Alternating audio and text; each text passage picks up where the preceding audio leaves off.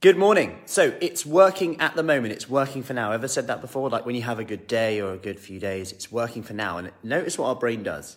It goes straight into it's working now, but that voice will say, I'm not sure whether I'll be able to keep it up for 3 months, 4 months, 5 months. So what we do is write down all your fears and concerns that you have about that moment. Delete the ones you can't control. That's the first one. And ask the question, what is actually real right now of this? What actually exists right now? Because you're doing it now. So if you're doing it now, the only thing that exists is now. So that you are in control. There's a task for you today. Quick 1 minute hit task. That if you did today, just see how you feel after. Because remind yourself that sometimes we're just in the future where we've got fear or excitement. 2 options. Or we can be in the right now where we are in control.